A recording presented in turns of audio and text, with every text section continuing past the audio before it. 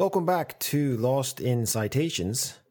Today's guest is Dr. Ali Al-Houri from Jubail English Language and Preparatory Year Institute, Royal Commission for Jubail and Yanbu, Saudi Arabia. Dr. Ali Al-Houri, welcome to Lost in Citations. Hello, thank you for having me. By the time this interview comes out, there's also another interview where we discussed your paper, your award-winning paper, which was Re-examining the Role of Vision in Second Language Motivation, a pre-registered conceptual replication of Yu, Dornier, and Sizer. Congratulations on that paper. Can you just remind the audience of that? Yeah, it was the IRIS Award for the replication, pre-registered replications paper using the IRIS database. So congratulations on that. By the time you're listening to this, also there will be an episode with one of your co-authors, Phil Hiver. And the book that we're talking about today is Contemporary Language Motivation Theory, 60 Years Since Gardner and Lambert. And if I'm not mistaken, you just were notified that this book won an award. Is that right? Yes, it has won an award from the International Association for Language and Social Psychology and SAGE. Wow. And it was offered by the Journal of Language and Social Psychology. It's the Jake Harwood Outstanding Book Award. Well, congratulations. Can you tell the story how you found out about winning the award? Well, I woke up one day, different time zones, and I saw an email that came midnight, and I just quickly looked at it, and I saw that, there was, I thought the book review that was published in that journal was the one that won the award, the one by Abigail Parrish. So I sent it to Phil and some other people, and a few hours later, I looked at it again, and then I realized that it's actually our book that won the award. That's really funny, because when you sent me your IRIS award, I see what you mean. I was reading it, and it takes a while to realize, that's you. You won because it looks very general, right? I know. Usually, I didn't realize that I won the award at the beginning when I saw that letter. I was leaving work when I received that email. So I opened my phone. Normally, I'm accustomed to reading decision letters from journals. And in journals, the decision is in the second paragraph. Right. So in the first paragraph, they say something like, I'm writing to you regarding your paper titled so and so. We have now received feedback from 3 reviewers. The reviews are at the bottom of this email. End of the first paragraph. In the second paragraph, they say, we regret to inform you that so-and-so was rejected. Mm-hmm. So the decision is usually in the second paragraph. So in this case, when I received the IRIS decision letter, I skipped to the second paragraph just automatically, and I didn't understand, did we win it or not? So then I had to read it again, and then I realized that we actually won the award. Well, that's great. You're going through a great stretch here, and I talked about it with Phil. Didn't you win an up-and-coming early career research award? Or is that Phil? Yeah, both of us. Both of you, okay. Yeah, that's from the Association for the Psychology of Language Learning. Right, okay. So I talked to him about that, and he was, like you, he was very humble, and he said, well, I still consider myself an early researcher, where someone like me would consider you sort of at your peak. I mean, you can extend this peak for many, many years, right? But I wouldn't consider, early career researcher, what exactly does that mean? Well, technically, it's somebody who is in the first 5 years of their PhD. Mm-hmm. So post 5 years, you can no longer qualify for these awards. I think, that's the standard duration. Afterwards, they don't call you an early career researcher anymore. It's not about the achievements you have made. It's about the number of years after you receive your PhD. Right. Well, congratulations. It's a real pleasure to talk to you again. And I'd love to make this a regular thing, because you're definitely going through a great period here. We got a lot of things coming out, both with you and Peter McIntyre and with you and Phil Hiver. And it's really exciting read all these things and then to talk to the author. So thank you so much. Well, let's go through a little bit of your background real quickly, again, just in case people are listening to this episode first. So you have two master's degrees. You have one in applied linguistics, and you have another in social science data analysis. And you also have a PhD in applied linguistics where you studied at Nottingham with Dornier. Quite a resume. I think we were mentioning in the last interview why you were able to analyze data and statistics and your knowledge with that. You actually had another master's in that. So it's quite impressive. I don't know. I almost want to ask you, who do you look up to besides Dornier as a researcher? That's the obvious answer. Right. That's a tough question. I think Dornier would be, a model researcher for me. And he has inspired me a lot, along with Robert Gardner, of course, the one this book is dedicated to. Well, that's why it was cool to read a little bit about Gardner. Yeah, and the one person that actually influenced me before Zoltan Dornier is Albert Bandura. And he is the one who had famously known for the Bobo doll experiment and self-efficacy. He's the one who, popularized this idea. And I read his books before I started my PhD, and I was influenced a lot by them. What's the Bobo doll experiment? It's an experiment, I think, in the 60s. And it was used to test aggression, the effect of watching aggressive like TV shows on your behavior. And in the experiment was that they bring in an actor beating a big doll and had children watch. What's going on, and then this actor left the room, and everything was video recorded, and they wanted to see how the children would behave after seeing the actor beating up that doll. And they saw that the children would go and beat up that doll as well. So they deduced that watching aggression leads to aggression. And that was in the 60s. But then, of course, different things happened. And, it's not the end of the story. Many people said, no, now are video games going to promote aggression now? There are many people who say no, some people say yes. So it's a big controversy. But that experiment was very famous because it was on videotape and it was all over the media. Well, that's interesting because that's kind of around the same era of Clockwork Orange, where they made that person watch all these violent videos, but then they'd inject them with medication. Well, anyway, if we're talking about influences, it was cool to read about Gardner, especially Gardner's influence on McIntyre. And I also talked with Peter McIntyre a little bit about his relationship. Well, he called him Bob, which was kind of cool, but about the story about how he was such a good teacher, not only in sort of like the basics of psychology, but also in statistics, and how he was very excited to teach about, factor analysis and regression and these concepts that, a lot of people weren't doing in the field. So that must have been kind of cool for you to learn about someone doing this type of research, back in the 60s that you're doing now. And you're really sort of making the case that more people should do it now in applied linguistics. Yeah. Gardner is a professor of psychology and he teaches advanced statistics. He taught these courses before retiring, and now, somebody else is teaching them.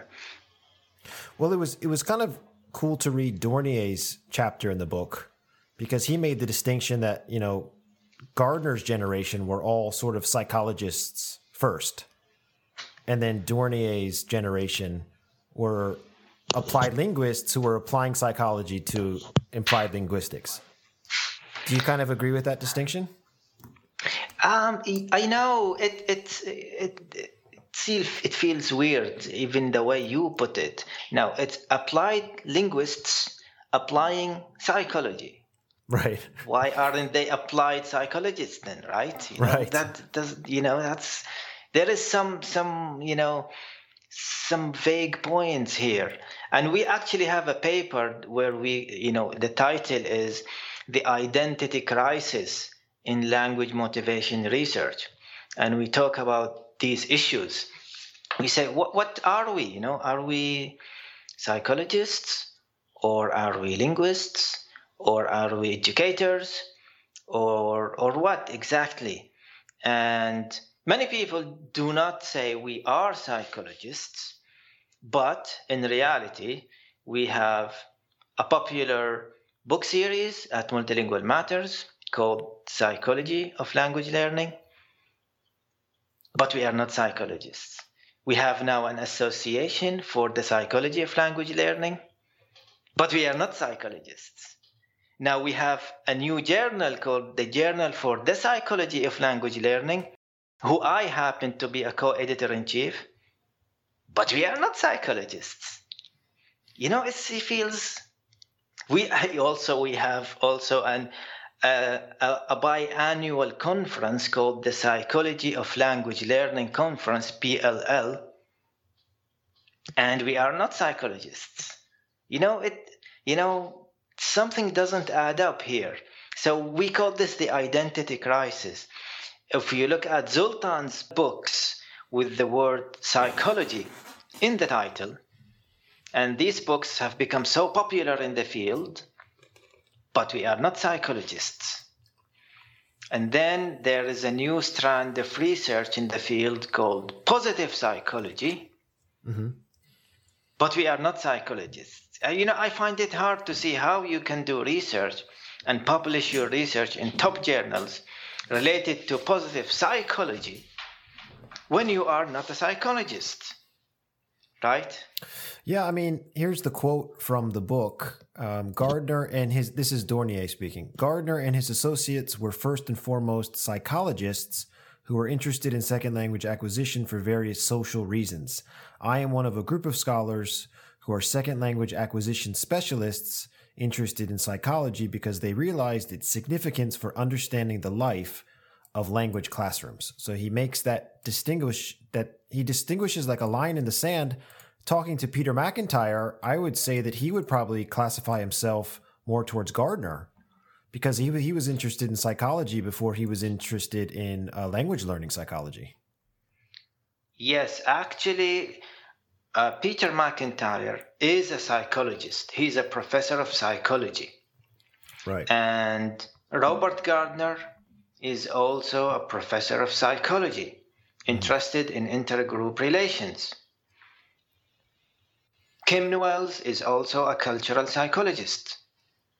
Sarah Mercer, the co-editor of the book series Psychology of Language Learning with Multilingual Matters, also has a degree in psychology. So we are talking about psychologists here. So the point I'm making, some people might say, why do you care about these labels? Does it matter whether they are linguists or psychologists? I would say yes, it does matter, because psychologists are here to represent your training. If you graduated from a linguistics-related department, do you have the training to do psychology research? Or are you implying that anybody can go and do psychology? You don't need prior training in it. That would be problematic, right? Yeah. So of course, I'm not saying that people should stop doing psychology work in our field because they graduated from, say, a linguistics department. What I am saying is that we should do interdisciplinary research by reaching out to psychologists and collaborating with them, right? Yeah. And some people say, I heard this argument that, I graduated from a linguistics department, and my training was mostly on, linguistics and syntax and phonology and discourse analysis and other things. But, I will self-train in psychology. And I think why did you choose linguistics if you want to self-train after graduation in psychology, right? That doesn't sound right. And the problem with self-training is that, when you are a student, you are usually doing your degree full-time, you have deadlines, you have classes, you have a well-structured course and degree plans set up by experts, and you have assignments and tests, you have regular feedback, you have regular course, you have dissertation to write, you have feedback on your work. And after 4 or 5 years, you graduate and you are called an early career researcher after all this. Now, if you want to self-train after graduation, you usually have a full-time job already, so you don't have the time that you could have as a student. You might have some admin duties, which also take up a lot of your time. You have, in this era of publish or perish, so you are also pressed for time. You have family life and social life. How, if you are as a full-time student, you need 4 years to specialize in this area. How many years would you have to spend if you are just self-training? Double that number, 10 years, it's not efficient. But if we reach out to other researchers and collaborate with them doing interdisciplinary research, that would be more efficient. And this, what I call this, the myth of the interdisciplinary researcher. We have interdisciplinary research, which is great, but if you think you can self-train into other disciplines and become a superstar, it's not likely to happen. I know that there are all these anecdotes about, somebody who got the Nobel Prize in one area, and then he decided to switch fields and got a Nobel Prize in another area. There are these stories, but these are the exceptions. They are not the rule. Well, this really applies to me because I was noticing anxiousness impeding people's performance in the classroom. And then I had this idea to correlate heart rate response with self-reports. And I started applying for PhD programs, and I kept getting rejected in linguistic and I'm glad I am. Now I'm studying psychology because there was no PhD. So it's really difficult though, because in the end it's going to be worthwhile, but my degree will be in psychology at the end of it all, which is very interesting because I didn't know. So I'm almost like exactly what you're talking about. I was told, no, you're studying psychology. You have to study psychology. So I was put in that lane. And my advisors are both psychologists. Yeah, that's a great position to be in, because many people who do apply linguistics with an interest in motivation and psychology don't have supervisors who are trained in psychology, which is a problem. So when I was doing my PhD, I was talking with one of the faculty members at Nottingham, and it was my first year or second year. So I was asking him, do you think that psychologists read our work? And he said, they wouldn't even look at it. They wouldn't even think that this is real psychology. Right. And because, many people don't have this training. And the reason why I recommend interdisciplinary research, it's because why limit yourself to psychology? You could go and collaborate with neuroscientists. Mm-hmm. You can go and collaborate with economists and econometricians. We hear all the time about, language learning has these, social status and has this socioeconomic implications, and we have this. Why don't we reach out to econometricians and economists and do research with them? That would be very interesting. We also hear that there are political issues in language learning, especially English as a global language.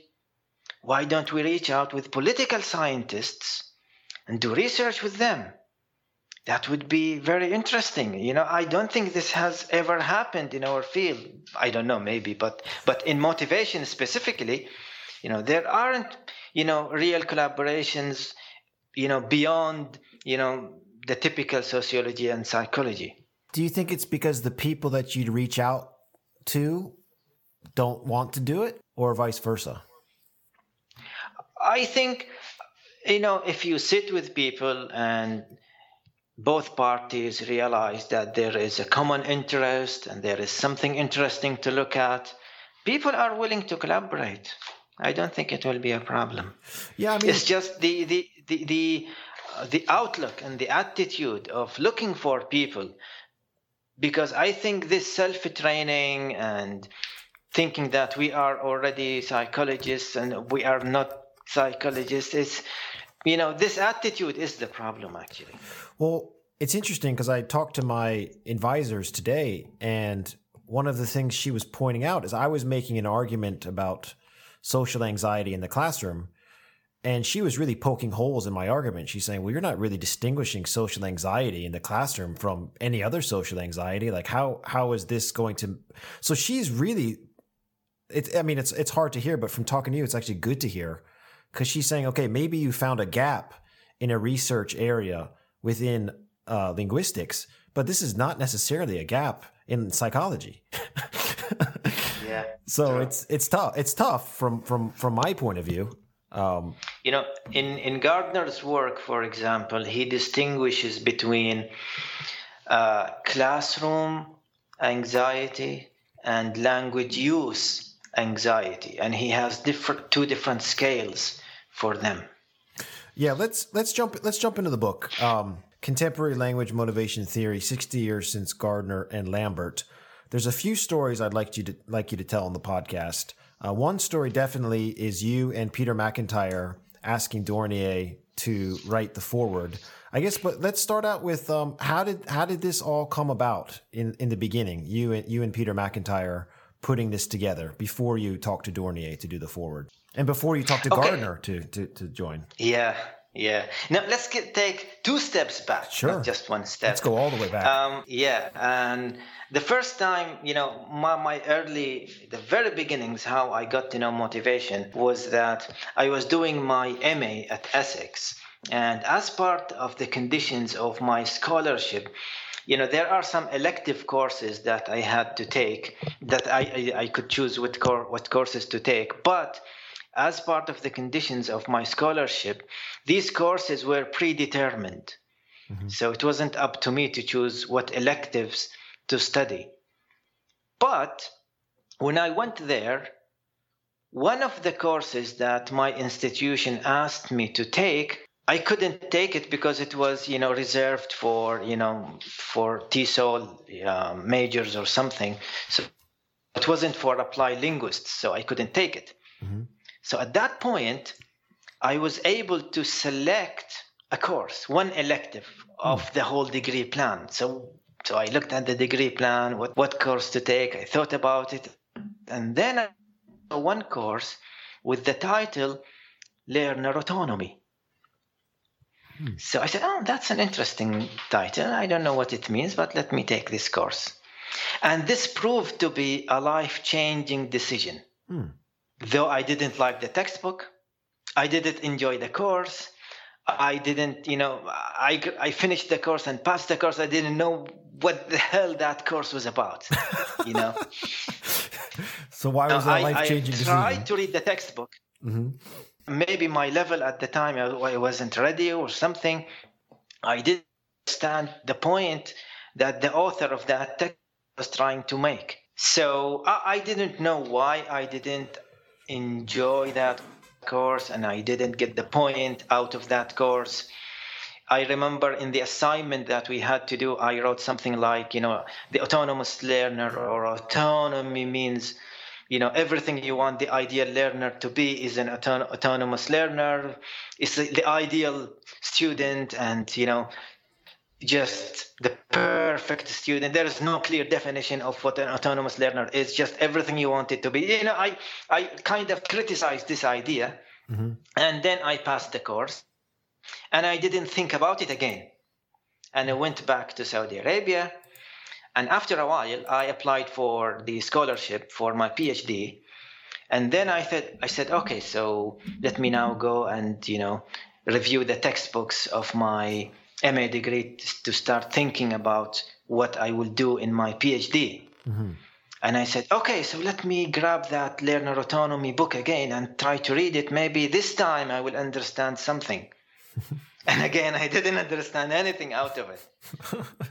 But while rereading that book, I saw that, there was a sentence saying, if you want to read more about motivation, check out this upcoming book, Zoltan Dornier, in press, Teaching and Researching Motivation.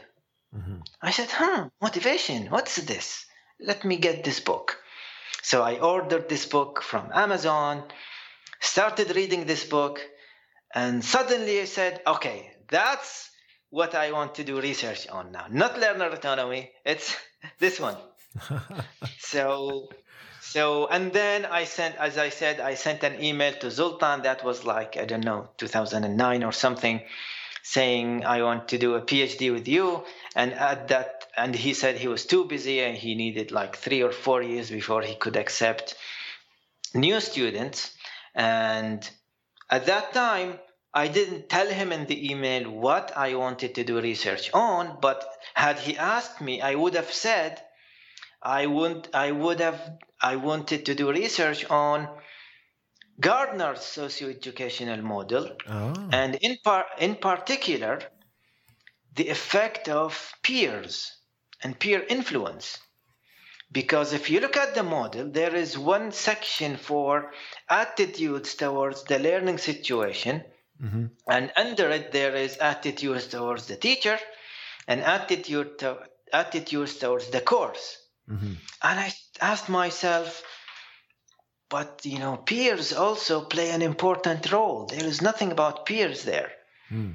So I thought, that might be an interesting, research topic. And then when Zoltan said, I can't take more students now, I started reading more and more of his books. Then I thought, wait a minute, if I'm doing research, if Zoltan is going to accept me as a PhD student, it would make sense to do research on his own new theory, right? He might go back to somebody else. So, at that time, his book, his 2009 book, co-edited with Emma Oshioda, appeared. So I ordered that book, and I remember when I was reading it, part of the time I was at a garage.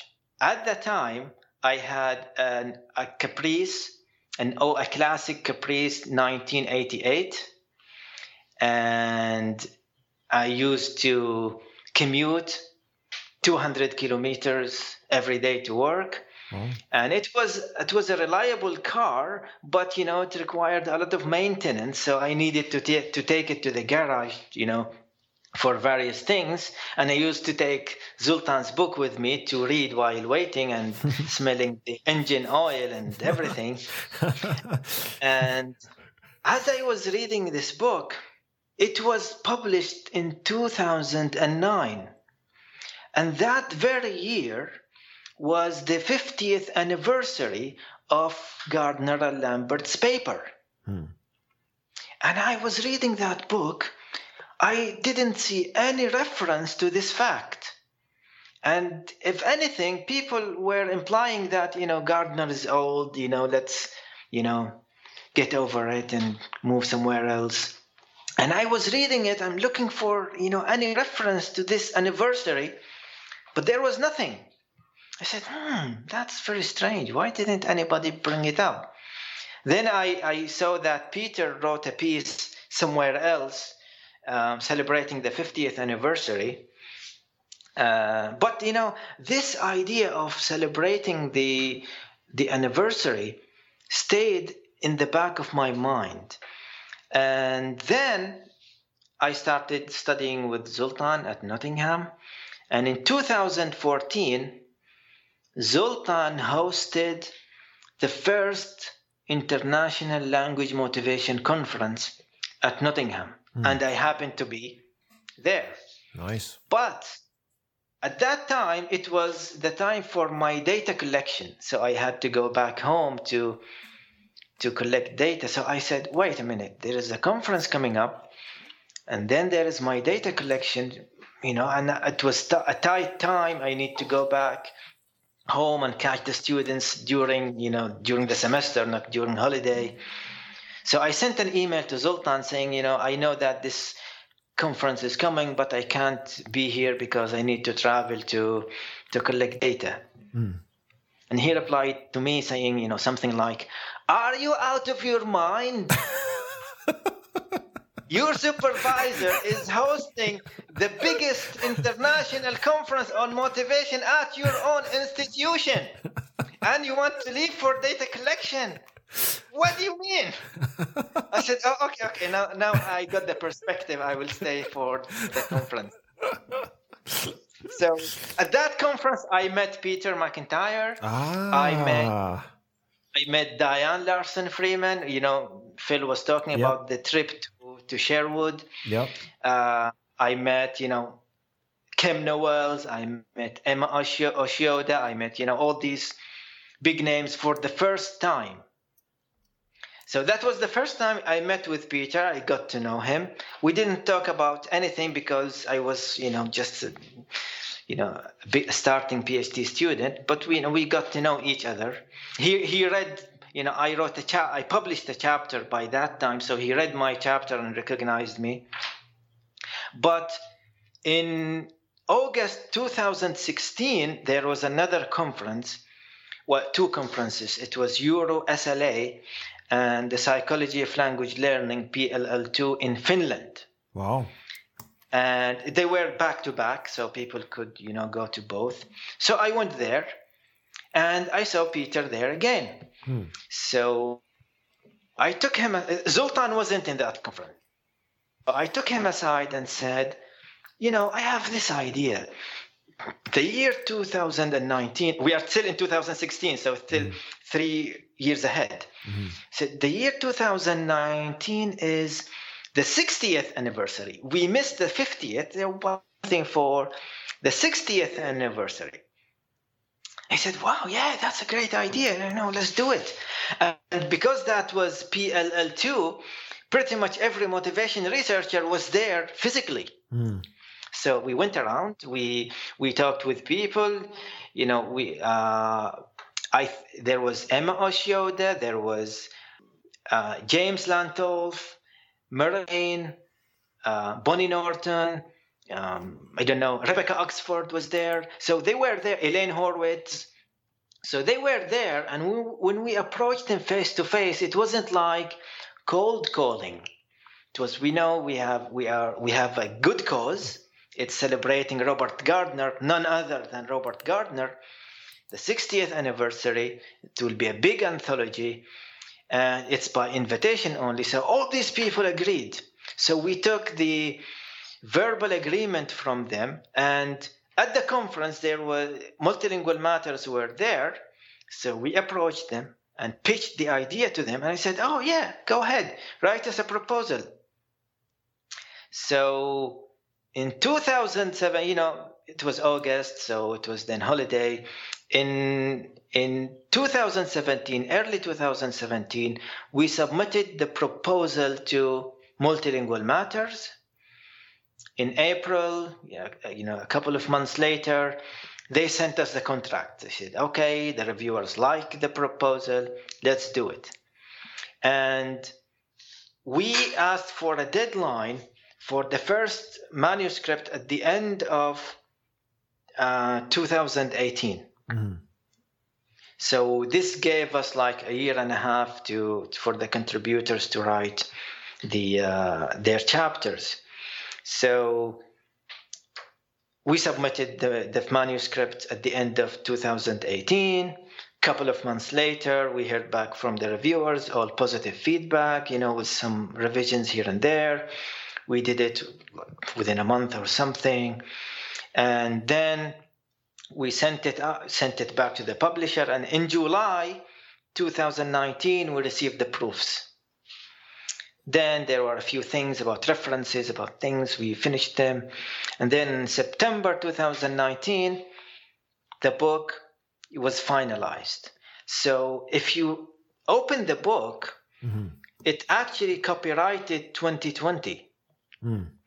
Even though the website says 2019. And this is a bit confusing because according to APA, you should cite the copyright year, not the year it appeared, because the book might appear at the end of the year, but it's copyrighted the year after. Well, they should make a special exception for you. Come on. It's the 60-year anniversary.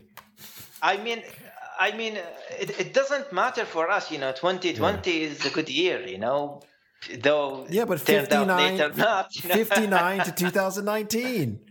We need it. We need it nice and clean. Well, what about Dornier's contribution? When did that finish? Yes. So as I said, he wasn't in the conference, so we didn't talk to him about it face to face.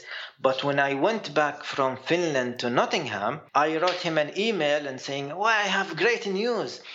I proposed this idea about, an anthology with Peter, and Multilingual Matters are interested, and all these big names are interested, and I don't know how I put it." And when my intention was to invite him to contribute. And when he replied to me, he said, "Yeah, good job," or something, nice to hear this. And didn't say yes or no. And I said, that's weird. Why didn't he say yes or no? So I replied to him saying, "So are you interested in writing something?" He said, "If you look at your email, you didn't ask me to contribute. You just told me that you have this book." I said, "Wait, my intention was to invite you to write something." So he wasn't willing to write something. He was too busy and everything. So I told Peter, "I will get him later, let's leave this to later." And then when the book was, almost ready, it was Peter who contacted Gardner because he is in touch with him and asked him to write something for the book. And Gardner agreed, which was a big deal for the book, of course. And then we contacted Howard Giles, and he also agreed to write the epilogue, which was great.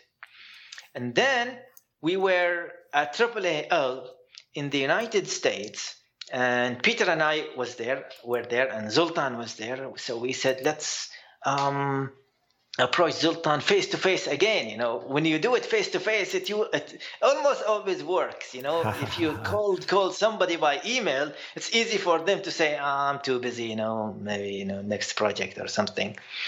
So we went to him, and I think he was leaving. He was on the escalator or something. So we went to him almost running, and he looked behind and saw us, and he said, "Okay, we have a proposal to you. We are about to finish this project, and we would love if you write just a short piece, just 2 pages, nothing, it's just so that he doesn't say he's too busy." Yeah, just 2 pages, if you don't mind, He said, "That sounds interesting. Who's contributing?" We said, "We have, Emma Schroeder, Rebecca Oxford, Bonnie Norton, Lalonde, Clement, and Lantov, and Swain, and Jean-Marc Douailly, and all these people." I said, "Oh, that's interesting, all these people." And then he agreed. So, I don't think he would have agreed if it wasn't a face-to-face request. That is a great story. Can you tell me? I'm not familiar with Howard Giles. Howard Giles is the editor of the journal of the psychology of language and social psychology, and he has been publishing since I think the 70s or something, and he is interested in accent and attitudes and other things. Okay. Well, he's more into psychology and social psychology. Can we talk a little bit about the original paper, Motivational Variables in Second Language Acquisition, 1959? Do you mind? Can we just briefly? Yes. So that paper originally, pre that paper, when people looked at how people could or couldn't learn a language, the primary factor that success and failure was attributed to was intelligence and aptitude. Mm-hmm. If you have the aptitude, you will succeed. If you don't have this aptitude, you will not. Mm-hmm. And so Gardner decided to look at the affective factors of motivation and emotions and other things. And his major argument was that, yes, although aptitude is important, we have to also look at the affective factors and motivation. Mm-hmm. And that was the beginning of this. And he, in one of his publications, he mentioned this story. He says one day he went to his supervisor, Lambert, mm-hmm. and during the conversation, he said, I don't understand how somebody could learn the language of a group, could learn the language of another group when this person doesn't like that group. Mm-hmm. And his supervisor, Lambert, said, there you go. This is your research topic. Let's do it. Mm. Yeah, and that was the start of it. That's great. Yeah, I was reading the paper today, the 1959 paper, and the whole notion of language motivation starts with the family, branches out to the community, and I'd never really thought about that before. And then it kind of makes me happy. I talk to my parents on Skype. I try to talk to them once a week, and now I'm thinking, wow, this is a huge motivation for my daughter to practice English because she's reaching out to her family. So it kind of made me happy in a way that this could be a motivational factor to help my daughter, because here in Japan, she her mother speaks Japanese, all her friends speak Japanese, her school's in Japanese. I can see her motivation's really not there unless I take her to America, which I can't physically do now. And the other way is just reaching out to my parents. And I do notice, like, if we consistently talk, like even once a week, her English gets a little bit better. And I can see how that's complicated with the whole idea of a global English, right? So yeah, you have to learn English, but it's not really a community, or is it? So, I mean, that whole concept, it's kind of cool. Even that anecdote you said, like that simple concept can branch out a whole, arc of research, it's really fun to read these kind of books and go back in the history. Yeah. I kind of wanted to talk briefly about I mentioned this before we did the podcast, but your personal opinions about motivation before you did your PhD with Dornier, did they change at all? Are they the same? Now that you know more about motivation, do you use it to propel yourself in your own career? Do you find yourself thinking about your own motivation for different kinds of tasks, or how different variables affect your motivation? I know we talked about on the last podcast that you try to do research 3 hours a day, and you self-rate yourself if you reach these goals. And so, I mean, that's all related to it, right? Even talking with Phil Hiver about, your complexity theory, about these dynamic relationships, everything's changing, everything's complex. I just wanted to talk like in a basic way about motivation, like how it relates to you personally and how it's changed over the years. Or has it changed? Yeah. I mean, there are two parts to this question. First, personally, my knowledge of motivation has helped me self-regulate my own learning. I was talking with Zoltan the other day about this, and I said, it doesn't make any sense to be a demotivated motivation researcher. It's like an oxymoron, right? Are you really a motivation researcher? That doesn't make sense to me. Why don't you apply it on yourself first? It makes sense now. Yes, so all these tips and all these techniques that psychologists have come up with in in the past decades, there are so much that you can apply to yourself, like goal setting, like goal orientation, whether it's mastery oriented or performance oriented. There is self-efficacy, there is mindset, there is self-determined motivation. There is so many things that you can use and draw from to motivate yourself if you want. So that helped me a lot. So yes, it was a big impact on me. The second part of your question about how my perception of motivation has changed. At the beginning, the fundamental idea that the field has which originated with Gardner, is that your attitude towards the outer group will affect your motivation and eventually your success to learn their language. And this led to the idea that learning a language is different from learning other school subjects. Mm-hmm. So learning is a special case, to quote Emma Oshioda. And Zoltan talked about it several times. Gardner talked about it several times. And it's just an assumption that pretty much everybody agrees with, that what we are doing is different from what other people are doing when they study, say, the motivation to learn mathematics, or the motivation to learn science, or the motivation to learn any other STEM or non-STEM subjects. Language is special because there is this social aspect to it. And then there is this intergroup relations aspect to it. And then global English came. And suddenly there is no outer group to identify with, right? Mm. Then suddenly there has been some confusion about, there was confused discourse, at least, the way I see it in the field, whether language is special or not special. Now, is it global language? And we actually wrote a paper on this.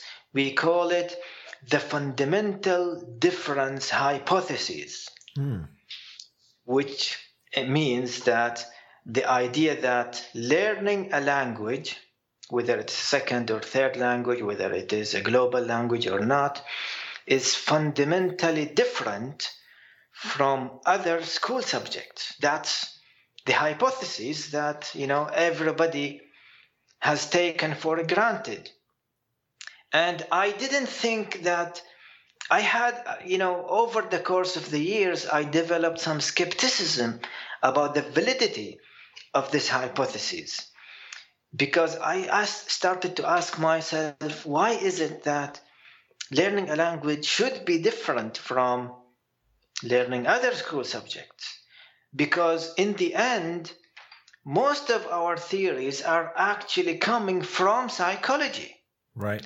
And we are adapting them. We are adapting the ideal L2 self from the ideal self, which came from psychology.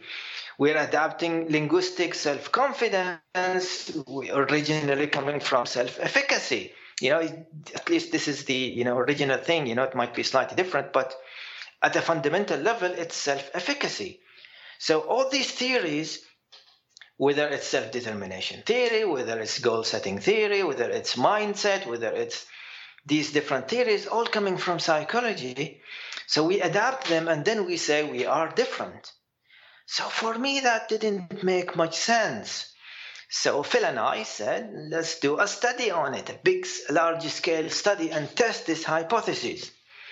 So we collected data from participants on their motivation to learn 3 school subjects. Mm-hmm. Their motivation to learn English, which is the L2, the global language, their motivation to learn Chinese, it was in Korea, so it was their third language, and their motivation to learn mathematics, which is a non-language subject. Mm-hmm. And our hypothesis was, if it's true that language learning is different, then learning English and learning Chinese should be more similar to each other than they are to learning mathematics. Mm-hmm. But this hypothesis was not supported. They looked pretty much the same. Everything is the same. So we couldn't find evidence for this hypothesis. And in our literature review, we also review other work that has more or less shown that there isn't much difference. There is work by Peter McIntyre on applying Gardner's model into learning music. Mm-hmm. And it works well. There is a study by Gardner himself applying his own model into learning physics. Mm-hmm. And it also worked well. And so we said, so what's this idea about, learning a language is different from learning other school subjects? And we proposed that it's more conducive to think of motivation, whether to learn a language or to learn other school subjects, using Chomsky's metaphor of principles and parameters. So Chomsky had this idea that learning a language is about principles and parameters. There are principles that are relevant to all languages, and then there are parameters that are different from language to another. So we borrowed this metaphor to apply it to motivation, and we said we don't need a distinct motivational theory for language learning and then another distinct motivational theory for some other school subject like mathematics or something else. We could have one motivational theory, and this theory could fit the learning of different school subjects depending on the circumstances surrounding these school subjects. It doesn't have to be a fundamentally different theory. Yeah, I mean, that's kind of what my advisor was saying today, where I was making the point that look, I think these learners have anxiety because they're afraid to make mistakes and they're afraid to lose face. And she's saying, well, I don't know if that's really unique to Japanese learners. But I would say someone should probably do a study where they compare compulsory L2 language learning, like Gardner did, compulsory French in I don't know, Western Canada or even Eastern Canada, or compulsory English in Sweden or, Denmark or one of these countries that have so many bilinguals, or compulsory English, again, your study, in Korea. I just think, I could be wrong, but I got to think there's more psychological factors depending on your location and depending on which language you've been forced to take. Yes, definitely there are different, and that's the parameters would come in. In different contexts, different factors will be at play, but all these factors are explainable by a general motivational theory, right? Yeah. So self-determination theory, for example, you could apply it to this context and you come up a different configuration, and then you apply it to a different context using a different configuration. And so it's more or less the same global theory. The destructive thing that would come from the belief that we are special and we are different is that we will have no reason to keep up with the literature in other disciplines, right? We say it's not relevant. Why should we have conversations with them? Why should we read their literature? Why should we publish in their... and this brings me to the interdisciplinary research that we talked about previously. We are kind of building artificial walls to isolate ourselves from other disciplines when they are in fact doing something that is relevant to us. That is, I think you just really helped me out a lot, because the thing that I was battling with is I found a gap, and then my advisor's saying, well, maybe it's not really a gap in psychology, and so she's saying you need to update your citations. Like all your citations about heart rate and language learning anxiety are too old. Like they're it's just you're just referencing McIntyre 2014 or McIntyre's review in 2017, I think she's saying what you just said. I need to branch out to other disciplines. Like, what are other disciplines doing?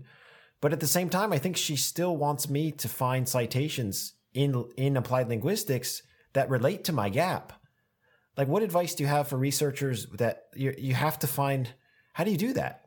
Yeah, one trick to go around this issue is to look for a study that's asking a very similar question to yours, but using a different methodology. Mm-hmm. And you say, look, these did this study, but they did not account for physiological point that you are looking at. Oh. You see? There you go. And then these people also did another study, also on this idea itself, but again, they didn't account for the physiological aspect. And this is important because so and so. So you can go around it with this trick. Oh, thank you so much. Thank you so much for that. Oh, this is great. I guess I just had like two more things I wanted to talk to you about, and then we can kind of wrap it up. In the chapter that you wrote with Peter, you highlighted individual differences. And this is something that Peter talked about in his interview as well. He said, I'd like to promote people to do more individual research. And this is something that I'm really interested in as well. I guess it is difficult because it's hard to do individual research with large sample sizes. But I'm quite fascinated in individual research, kind of bringing it back to me asking you personally about your motivation.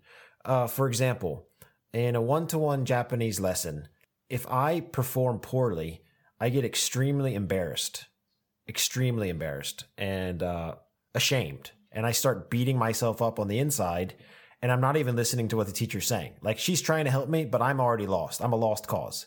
But the next lesson, I hate the feeling of embarrassment, so I will work hard to avoid that feeling in the future. Now, I get that it's a one-on-one environment, but I know that like people being embarrassed in a classroom can be a demotivator, right? But I actually look at it as a different way, that if I'm embarrassed in any situation, I will try to avoid it, no matter where it is. So I think I'm opposite to people that would be demotivated by that. I mean, do you find yourself like, everyone's a little bit different, right? We can't group everyone together, but we have to in some of these large scale studies. What's your opinion about that? Yeah, that's an interesting point. I remember Zoltan, mentioning this, and he was saying that when we do individual difference research, we study the group and not the individual. So we do a study on like 50 people or 100 people or 200 people, and then we make conclusion, and then we want to import these conclusions to the individual level, and in many times it doesn't work. As you said, you have this conclusion that, anxiety or shame will, be demotivating, and then there are people who will actually be motivated by it. Right. So it doesn't really always fit neatly at the individual level. So this is kind of, the irony of doing individual differences research when you are not really studying individual differences.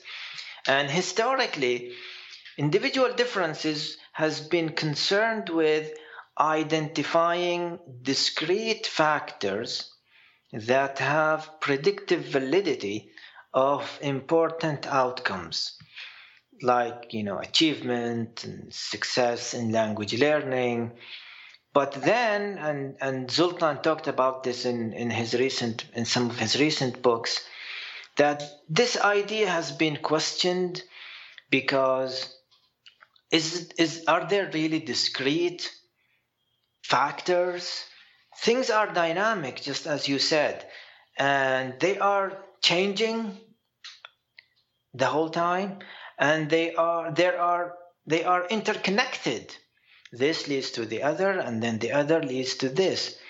And it's not actually monocausality. It's not like only when somebody has this level of motivation, they will achieve this. There are so many other factors as well. So you are interested in anxiety. And for example, Gardner's view in some of his findings, he found that the role of anxiety in his model is that, to quote him, it has a dampening effect on the relationship between motivation and achievement.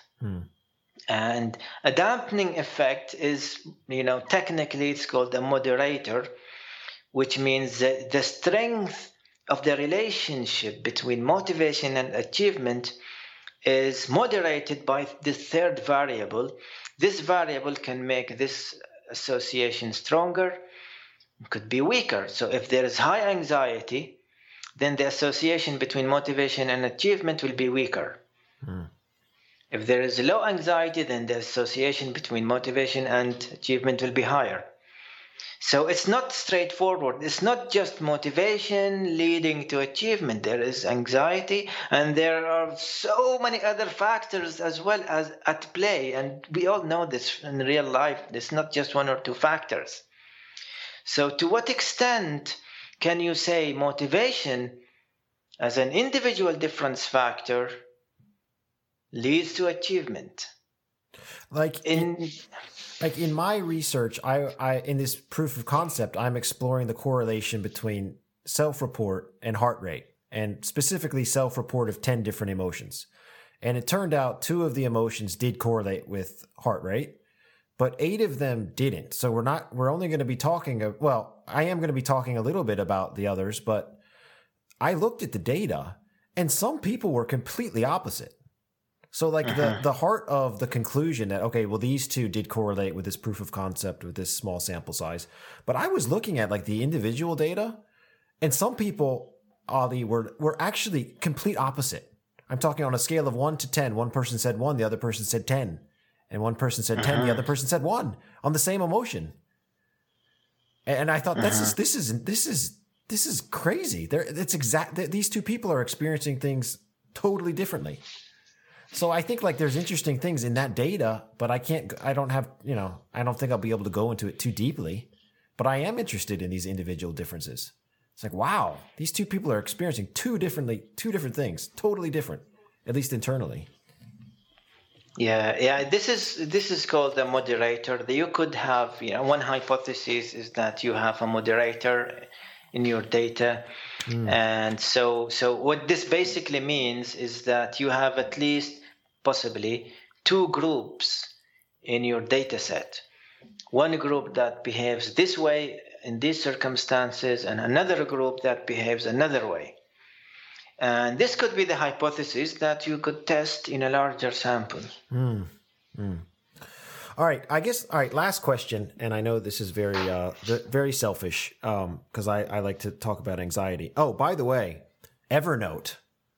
That was the tip that you gave me and the listeners last episode. I don't know how I ever lived without this. This is incredible.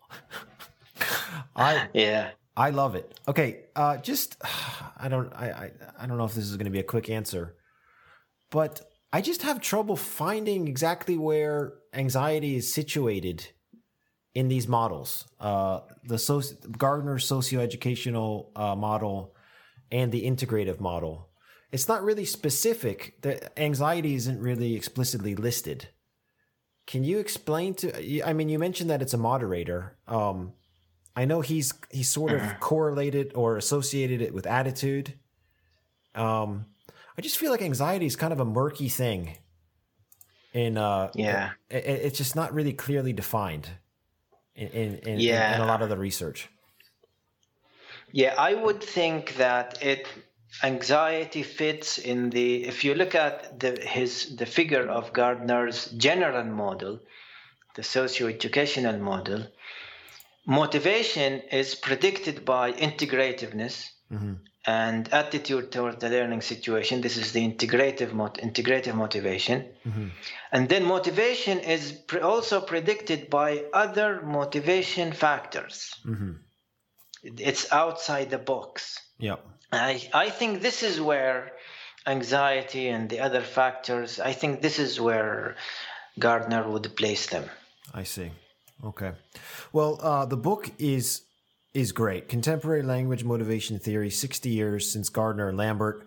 I love that one section in the book where they're saying, well, let's do this again for 70, 80, 90, 100. Hopefully. I will put the link to purchase the book and the link for the original Gardner. I found the link for the original Gardner paper and Gardner's dissertation. I'll put those links on the website. Thank you so much for coming back on Lost in Citations. Thank you very much for having me again. If you'd like to contact the show, the best place to find out about us is our website, lostincitations.com. Here you can learn more about the background to this project and how you can get involved. Our hope is to help academics, educators, and online content producers get in contact with each other. Our email address is lostincitations@gmail.com. We also have Facebook and LinkedIn pages. Please rate and comment on the sites you use to download your podcasts. It helps us reach more potential listeners. But probably the most helpful thing you can do is, if you like our content, recommend it to a friend and let them know what we're trying to do.